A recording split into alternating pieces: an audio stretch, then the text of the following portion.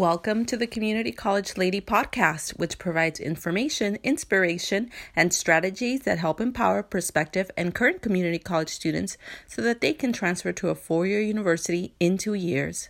Hi, y'all. Thanks for listening. I'm Elizabeth Flores, the Community College Lady, and today I want to talk to you about transfer centers.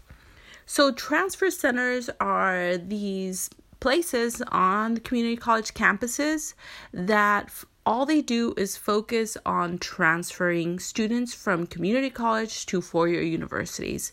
So, there's different offices, right? Like there's a financial aid office, there's an administration office, there are different departments on campus and things like that. But this center, usually called a transfer center, it might be under a different name or combined with a different office or within a different building. It's called the transfer center. And all that they do is provide information to community college students who have the goal of transferring to a four-year university. And I talk about it because some community college have it as its own freestanding center, right? It might be its own building or a office within another building or whatnot. And sometimes it's kind of taken in within other offices. So it might not be called a transfer center at your campus, but there should be an office that is the equivalent to a transfer center where all they do is really focus on getting students through the transfer gateway, right? To apply to a four-year university and get them to start at a four-year university. So I just want to talk about this briefly because I feel that it's important to connect with the transfer center as early as possible when your goal is to transfer, right? Because that way, once you start connecting with the transfer center, you're going to get to do at least a couple things. You're first going to know where this transfer center is and the things that they can do for you. What services do they offer? You might not need them at that time that you walk in there and you start looking around, right? Like maybe you walk in on day one and you're like, oh, okay, great. Well, I don't need help filling out a transfer application because I'm not transferring until 2 years from now. But it's good to know that it's there. I don't need help with a personal statement yet, but it's good to know that they're offering a workshop for those that are transferring now, because that means that it'll be available when I get to transfer, right? When I need help with my essays. And, they might have other workshops or they might have days when they host representatives from four-year universities. I can talk more about that in another episode.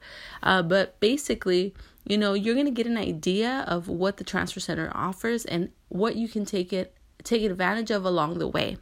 Second, I would say that it's really important to build a relationship with the movers and shakers of the transfer center, like knowing who the director is, knowing who the people in the front desk are, and showing up and asking questions maybe every once in a while. That'd be important because then they get to know who you are and they hopefully will be able to be more invested in your success, right? And I feel like in several episodes I've talked just briefly about the importance of mentorship and having people know your name and have your back, because then they're really going to be invested in your success and they're going to give you inside information and things like that is going to help you move along your transfer track, right?